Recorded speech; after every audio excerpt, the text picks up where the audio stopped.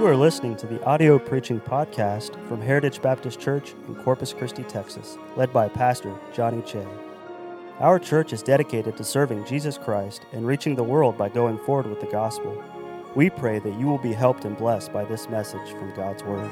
Isaiah chapter 30, verse 1 says, "Woe to the rebellious children, saith the Lord, that take counsel, but not of me, and that cover with a covering, but not of my Spirit, that they may add sin to sin, that walk to go down into Egypt, and have not asked at my mouth, to strengthen themselves in the strength of Pharaoh, and to trust in the shadow of Egypt. Therefore shall the strength of Pharaoh be your shame, and the trust in the shadow of Egypt your confusion. For his princes were at Zoan, and his ambassadors came to Hanes. They were all ashamed of a people that could not profit them, nor be in help nor profit, but a shame, and also a reproach. The burden of the beasts of the south, into the land of trouble and anguish, from whence come the young and old lion, the viper and fiery flying serpent. They will carry their riches upon the shoulders of young asses, and their treasures upon the bunches of camels, to a people that shall not profit them. For the Egyptians shall help in vain, and to no purpose. Therefore have I cried concerning this. Their strength is to sit still. Now go, write it before them in a table, and note it in a book, that it may be for the time to come, forever and ever. That this is a rebellious people, lying children, children that will not hear the law of the Lord, which say to the seers, see not, and to the prophets, prophesy not unto us right things, speak unto us smooth things, prophesy deceits. Get you out of the way, turn aside out of the path, cause the Holy One of Israel to cease from before us.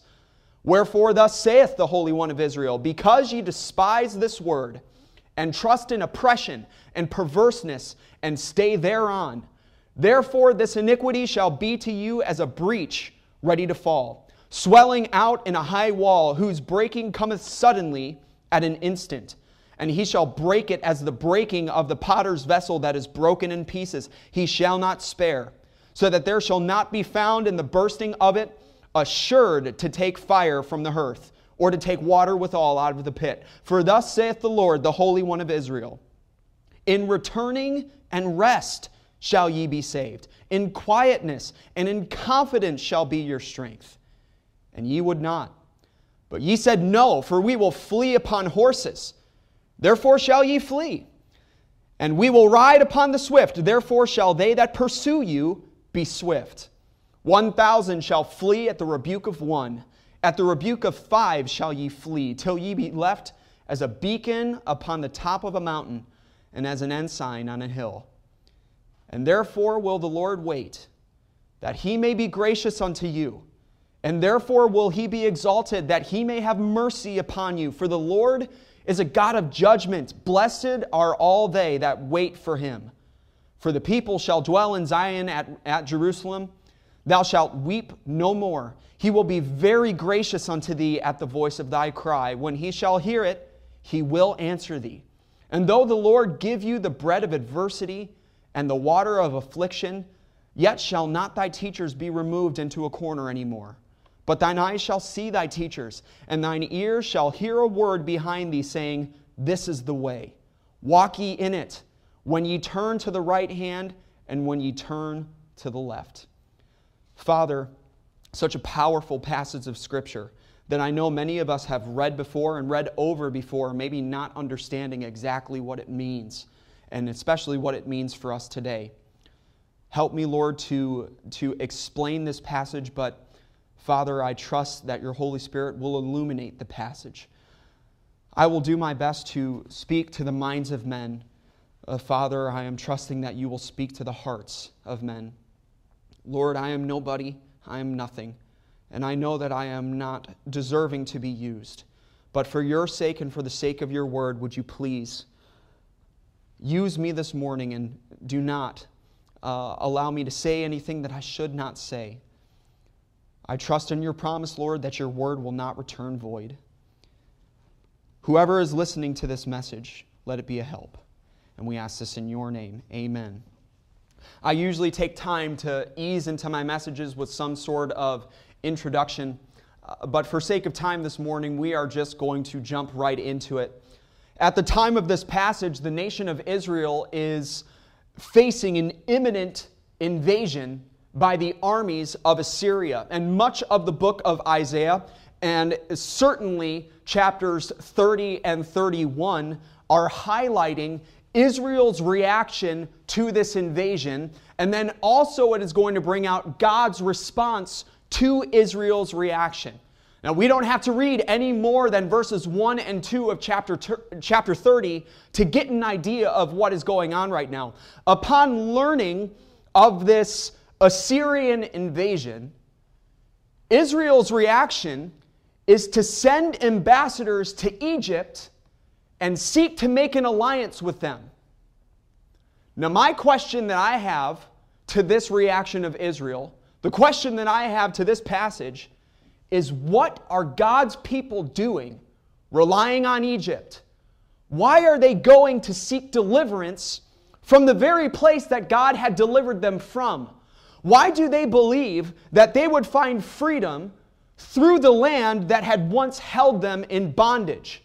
May I remind us today that Egypt in the Bible is a symbol of the world. It does not take much to see the similarities between Egypt and the world today. Egypt is the place that advertised its wealth, its pleasure, its prosperity, and its strength. It's the place that oppressed and enslaved God's people. The place that did everything it could to stop God's people from serving and worshiping God. The place that only supernatural deliverance could bring escape from its grasp. And yet it is the place, for some strange reason, that God's people kept running back to whenever they got in trouble. In Exodus chapter 14, we just saw a couple weeks ago, we see deliverance from Egypt, and they cross over the Red Sea, and all of the Egyptian army is destroyed. In Exodus chapter 15, the very next chapter, they sing, they say, "The Lord is God, He's our God, He's the one that delivered us." And in Exodus chapter 16, there's no food. And what do they start saying? "I wish we were back in Egypt." And I see the same tendencies today that these Israelites had back then. My question that applies to these Israelites in Isaiah chapter 30, can time travel to today and be just as fitting? Why, in times of trouble, why do God's people choose to rely on the world for help? My message is simple this morning. Rely on God. Trust in God. Trust in Him during times of trouble. God, help us. Or can I use the words that Isaiah uses in verse number 1 of chapter 30? Woe unto us. When we choose to take counsel of the world and not the counsel of God, when we cover with a covering, or we seek for protection but not the protection of God, I have no doubt this morning, no doubt in my mind whatsoever, that this coronavirus, this suffering of the global economy, this halting of work and play, the questions of cures and mandates by government are nothing less than God's hand of punishment upon the sins of humanity. What else can we expect? When good is called evil and evil is called good, when unborn children are being murdered by the millions, when homosexuality is rampant, when churches across the world were being neglected long before our governments told us that we could not meet with each other, when God has been voted out of our schools, when instead of Jesus being the lifeline of the world, He's been made the punchline, do we expect God to sit by and watch as His Son is trodden under the feet of the world? One of the first promises that God made was, "My spirit shall not always strive with man." And I'm here to remind us this morning, when God sends punishment for sin, the ones who will find direction, the ones who will find rest, the ones who will find deliverance and victory are only those who turn from their sin and rely on the Lord. And surely, of all of the people who should be taking the lead in this matter, it should be God's people. It should be you and I. For God's people to go down into Egypt and not ask God what to do in prayer? To rely on the strength of Pharaoh? To trust in the shadow of Egypt? No. No, 1,000 times no. Rely on God. Trust in Him. We have no reason to rely on the world. Why are we going to turn to a place that God saved us from? Why are we going to look for deliverance to a place God delivered us out of? Did you notice? Twice in the verses that we read, when God speaks of this reaction, when God speaks of this decision of His people to seek to the world instead of Him, He doesn't even dignify it by calling it foolish. He doesn't dignify it by calling it understandable, anything. You know what He calls it? He calls it pure rebellion. Twice He says rebellion is what caused this. To speak of rebellion speaks about being on the opposite side.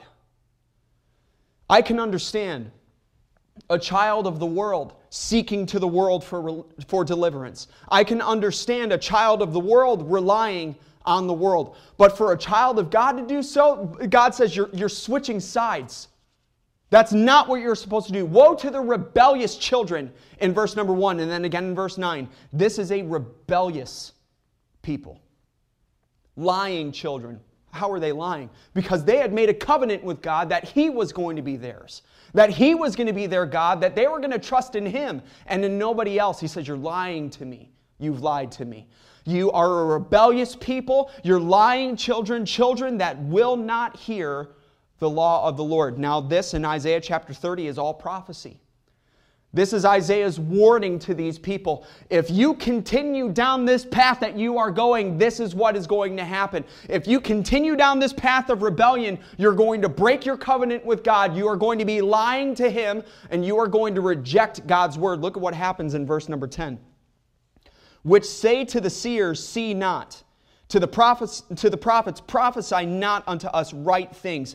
Speak unto us smooth things. Prophesy deceits. Isaiah surely, as soon as he heard this message from the Lord, stood up to them and told them what God had said. Don't go this way. Don't rely on Egypt. Don't seek to them. Seek to the Lord. And they look back at him and say, don't tell us that. Isaiah, why don't you tell us what we want to hear, not what we need to hear? Why don't you speak unto us smooth things? Tell us that everything is going to be okay. And listen to me this morning. It will not be okay when we rely on the world and not God. We cannot win when we switch sides on God. And Isaiah stood, as many men are standing today, and proclaimed the truth and preached God's word. And instead of listening and obeying to God's word, these people said, get out of the way. Turn aside. In verse 11 they said, cause the Holy One of Israel to cease from before us. Now, maybe they never said this with their mouths, but they certainly said this with their actions by running into the arms of the world. And still today, we see people everywhere who say with their mouth that they trust in the Lord, who say with their mouth that they are a Christian and that God is their everything, and then they turn around and the next action, and they run to the world for deliverance. No. Rely on God. Trust in God. What sense does it make to rely on creation when we can rely on the Creator? The result of that choice will always be the same. Look in verse 3. Therefore shall the strength of Pharaoh be your shame, and the trust in the shadow of Egypt your confusion. For his princes were at Zoan, and his ambassadors came to Hanes. They were all ashamed of a people that could not profit them, nor be in help nor profit, but a shame, and also a reproach. The burden of the beasts of the south into the land of trouble and anguish, from whence come the young and old lion, the viper and fiery flying serpent. They will carry their riches upon the shoulders of young asses, and their treasures upon the bunches of camels, to a people that shall not profit them. For the Egyptians shall help in vain, and to no purpose. Therefore have I cried concerning this. Isaiah has cried concerning this. Their strength is to sit still. You know what these verses tell me? You can find a lot of things in the world. You can find a lot of things in Egypt, but you will never find what you're looking for, and you will certainly not find deliverance. We will go to Egypt looking for strength, and instead we'll find shame. We'll go to Egypt looking for a shadow to hide under, but instead we'll find confusion and darkness. Isaiah is prophesying what this trip to Egypt is going to look like. He tells his people, okay, if you're going to go down to Egypt, this is what it's going to look like. You're going to send your princes. You're going to send the royalty of Egypt to Zoan and Hanes. These were royal cities of Egypt. And you're going to seek for an alliance. And you're going to go with this caravan of treasures to buy Egypt's favor. And the entire way, all you're going to run into is trouble. You'll be attacked by lions. You'll be attacked by snakes. Your beasts are going to be burdened down with those gifts. The trip is going to be tough. It's going to be rough. It's going to be stressful. And when you finally reach Egypt, here's what's going to happen. They're going to gladly accept your gifts, but the help they give you isn't going to mean a thing. It's not going to bring any profit. It won't bring any deliverance whatsoever. Isaiah says in verse 7, I cried to them concerning this. I tried to warn them that was going to happen. You cannot find deliverance in the world. You would be better off just sitting still. And isn't that what God first told His people when He was first delivering them from Egypt, and they found themselves with the Red Sea in front of them, the Egyptian army behind them, and mountains on either side? God said, fear ye not, stand still, and see the salvation of the Lord. God echoes this message again in verse 15. He says, for thus saith the Lord God, the Holy One of Israel, in returning and rest shall ye be saved. In quietness and in confidence shall be your strength. And ye would not, but ye said, no, we will flee upon horses, therefore shall ye flee, and we will ride upon the swift, therefore shall they that pursue you be swift. And here's what I wrote in the margin. The context of that second phrase, we will ride upon the swift, therefore shall they that pursue you be swift. What God is saying, it doesn't matter how fast you run. It doesn't matter how far you run. Something is always going to be faster. Something will always be able to track you down. Verse 17, 1,000 shall flee at the rebuke of one. At the rebuke of 5 shall ye flee, till ye be left as a beacon upon the top of a mountain, and as an ensign or a flag on a hill. Like a single flag left on the top of a hill that an army, a fleeing army, has left behind. What I see in these verses here in 15, 16, and 17, relying on Egypt is not only rebellious, it's futile, it's pointless, it's senseless. It doesn't bring us any profit. No profit comes of it. No deliverance comes from the world. And what are these Israelites trying to run from? They're trying to run from God's punishment. And first they go to Egypt, and then they're going to find out that Egypt brings no profit. But instead of turning to God, instead of resting in God, they say, well, we'll just run and we'll flee from God's punishment. And He says, no, that's not how it works. It doesn't matter how fast you run, my punishment will always be faster. It doesn't matter how far you run, there is nowhere that you can hide from my punishment. Turn to God. Rely on God. Trust in God. Look in verse 15. Only turning to God, only resting in God, only quietness in God, only confidence in God can bring strength in times of trouble. Why is turning to God so often our last resort rather than our first reaction? Why do we try everything to escape our punishment rather than admitting our punishment is just and deserved? I'm trying to teach my kids right now what I had to learn the hard way when I was growing up. Taking your punishment is a lot easier than running from it. I tried hiding the rod of correction a couple times from my dad, and what I noticed is that the rod of correction, when hidden, upgrades to a more intimidating rod of correction. And I'm not going to name one of the children that we're dealing with right now, who refuses to take her punishment. But we try to tell her, listen, when you do not take your punishment, it only makes it more difficult. It only makes it harder on yourself. So what is happening right now? I believe that God's punishment is coming down upon this world.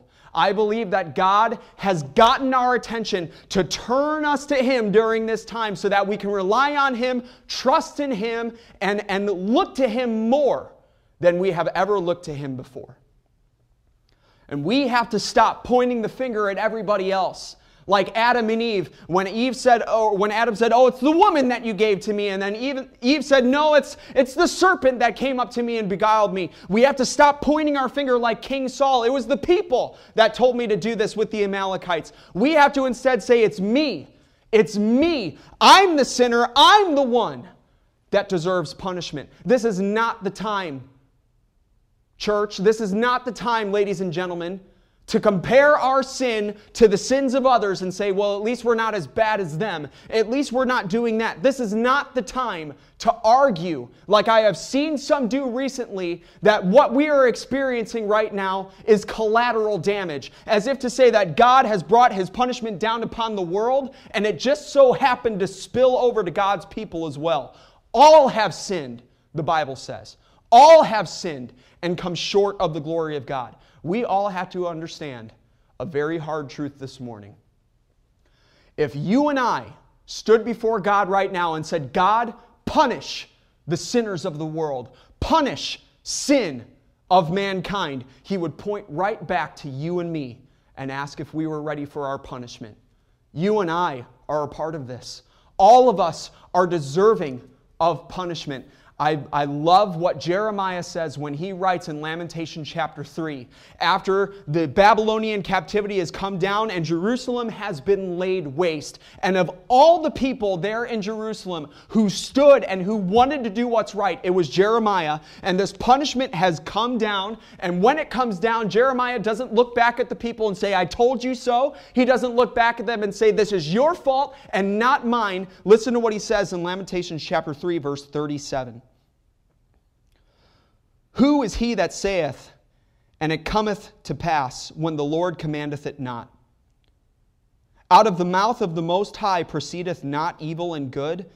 And then look at what he asks. "Wherefore doth a living man complain? A man for the punishment of his sins? Let us search and try our ways, and turn again to the Lord." Jeremiah says, I'm going to take the first step.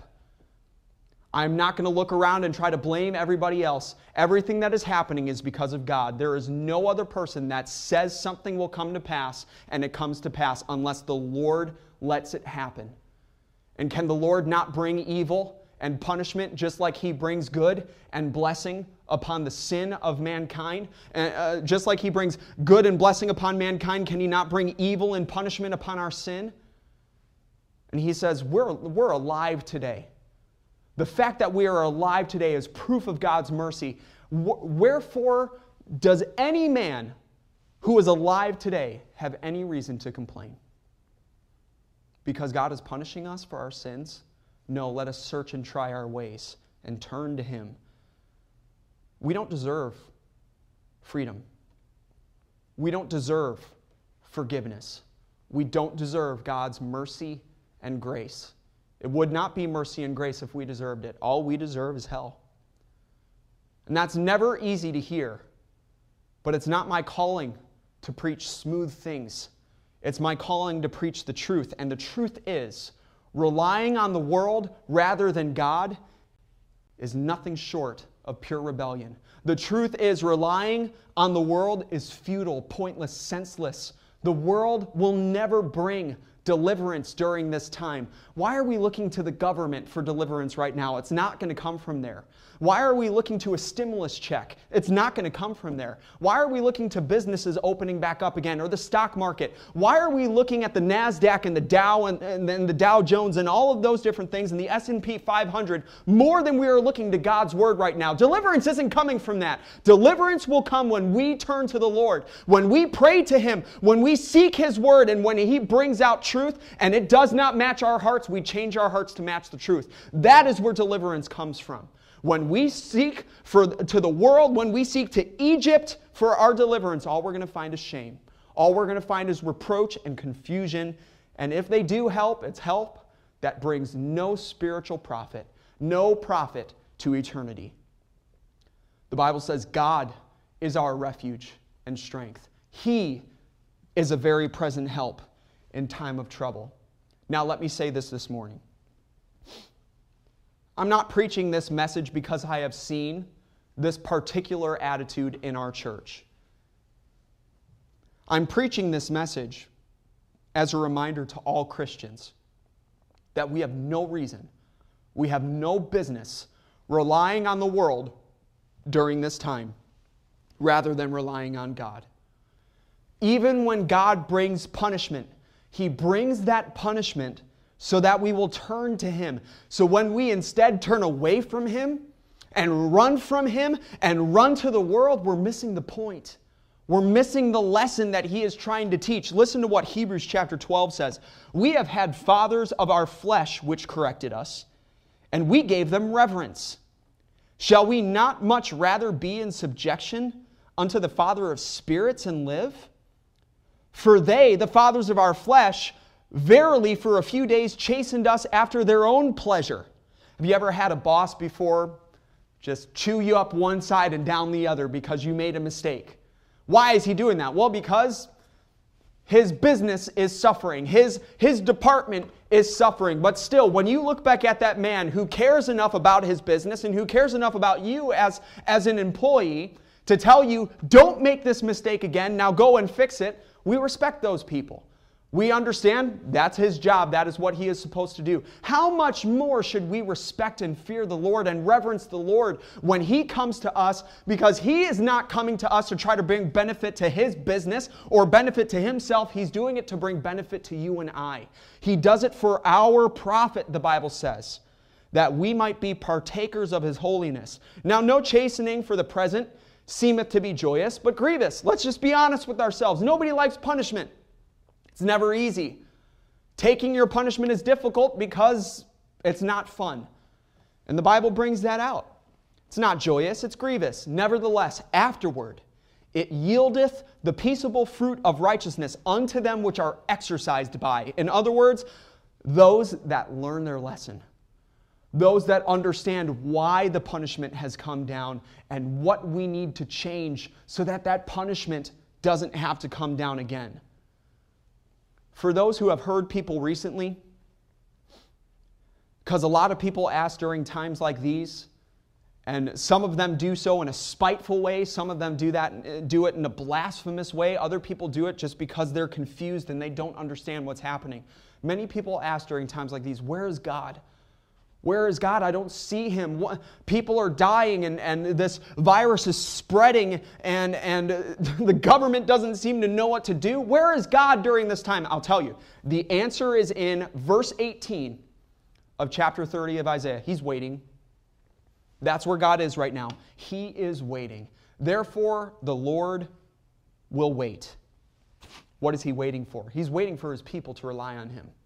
He's waiting for people to turn to Him so that He can be gracious. He's waiting for us to confess our sins so that He can have mercy. What does the Bible say? If the world, no. If the government, no. If the educational institutions, no. If politics, no. If my people, which are called by my name, shall humble themselves and pray and seek my face and turn from their wicked ways, then will I hear from heaven and will forgive their sins and will heal their land. It comes down to you and I. And I love when the Bible says, I will be merciful unto you, that He may have mercy upon you if you would just turn to Him. Just look at how merciful God is. He doesn't just say, return to me and I will forgive. He says, return to me and I will bless. In verse 19, He says, I'll wipe away your tears. I'll answer your prayers. Verse 20, even though punishment may still be coming down, even though I may bring the bread of adversity and the water of affliction, I'll also bring direction. I'll bring teachers to show you how you can navigate through it all. And by the way, there is no greater teacher than this book right here. We are not the only people who have ever gone through a time of punishment. Read the book of Job. Read the Psalms. Read about Peter and some of the great saints of the New Testament. We're not the only people who have ever gone through this. This is our greatest teacher right now. And yes, even though there is punishment coming down upon the sins of the world, and we are a part of that, God has been so gracious to give us His Word. Why would we not turn to it right now? Why would we not be reading it more than we ever have? And God help us if after this all is lifted, we neglect this book again. Every lesson that we learn right now in the valley should be taken with us to the mountaintops and taken with us to the next valley and the next valley so that we can continue going forward. Listen, relying on God, what verse 19 tells me and what verse 20 especially tells me, the Lord give you the bread of adversity, the water of affliction, yet He's going to bring direction. You know what that tells me? Relying on God doesn't negate us, or doesn't exempt us, rather, from problems. It doesn't remove us from all of our problems, but it does bring peace in our problems. It doesn't remove every valley, but it does bring direction in the valleys. Yea, though I walk through the valley of the shadow of death, I will fear no evil, for Thou art with me, and Thy rod and Thy staff, they comfort me.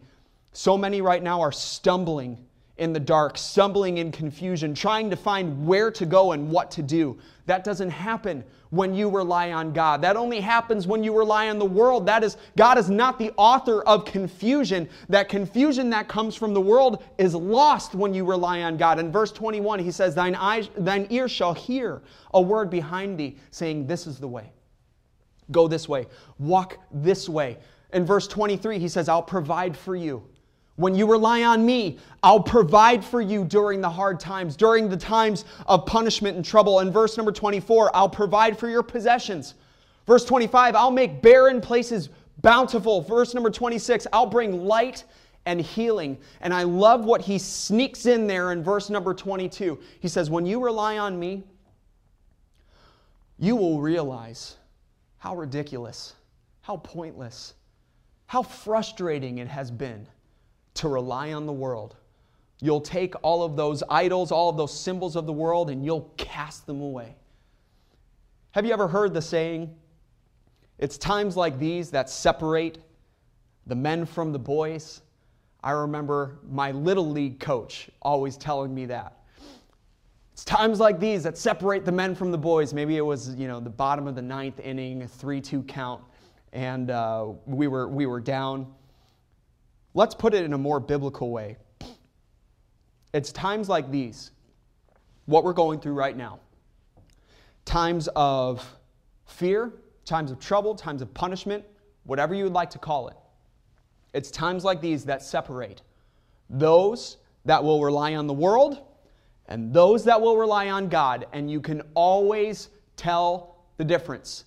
You can always tell the difference between the two. One is marked by shame. The other is marked by grace. One is marked by confusion. The other is marked by direction. One is marked by worry. The other is marked by peace. One is marked by fear, and the other by faith. One will be in bondage to a world that can never deliver, and the other will be at rest in the arms of a Savior that can never fail. What's your choice this morning? As this goes on more and more and more and more news comes out that brings confusion and fear and doubt, don't worry about that. Rely on God. Has God changed? I am the Lord, I change not, He says in Malachi. Jesus Christ is the same yesterday and today and forever, and He's never failed before. I don't believe this is going to be the first time He fails. Rely on Him. Trust in Him. Trust in the Lord with all thine heart. Lean not unto thine own understanding. In all thy ways acknowledge Him, and He shall direct thy paths. They that wait upon the Lord shall renew their strength. Isaiah chapter 40, verse 31 says, Trust ye in the Lord forever, for in the Lord Jehovah is everlasting strength. And Psalm 118:8, one of my favorite verses, and I'm sure it is one of yours, it is better to trust in the Lord than to put confidence in man. I don't know everything that is happening right now. I don't know the solution to it all. But God does. So we rely on Him. Israel ignores Isaiah chapter 30. And they do seek to go down to Egypt. And Assyria still comes. And read in Isaiah chapter 36, verse 6, Sennacherib, the king of Assyria, he sends a message. And even that wicked heathen king says something to God's people about relying on Egypt. He says, you're relying on Egypt. That's like leaning your weight on a broken reed. I want you to imagine a cane that has been broken off and there's a sharp end at the top. He said, if you put your weight on that, it's just going to pierce you through. And that is exactly what happens when we rely on the world. We try to put our weight on it, and instead of it holding our weight, it pierces us through with many sorrows. Instead, we lean on the everlasting arms. We rely on God. We trust in Him. And that is what will see us through. We must confess our sin. We must say, "Search me, Lord. Know my heart. Try me and know my thoughts. See if there be any wicked way in me. Cleanse me from secret faults. Keep me from presumptuous sins." We have to take that step. If my people, which are called by my name, shall humble themselves. And then we rely on Him through it all, no matter how long it takes. Thank you for listening to our audio preaching podcast. For more information about our ministries, or if you would like to get in contact with us, please visit our website at heritagebaptistcctx.org. May God bless you as you go forward with the gospel this week.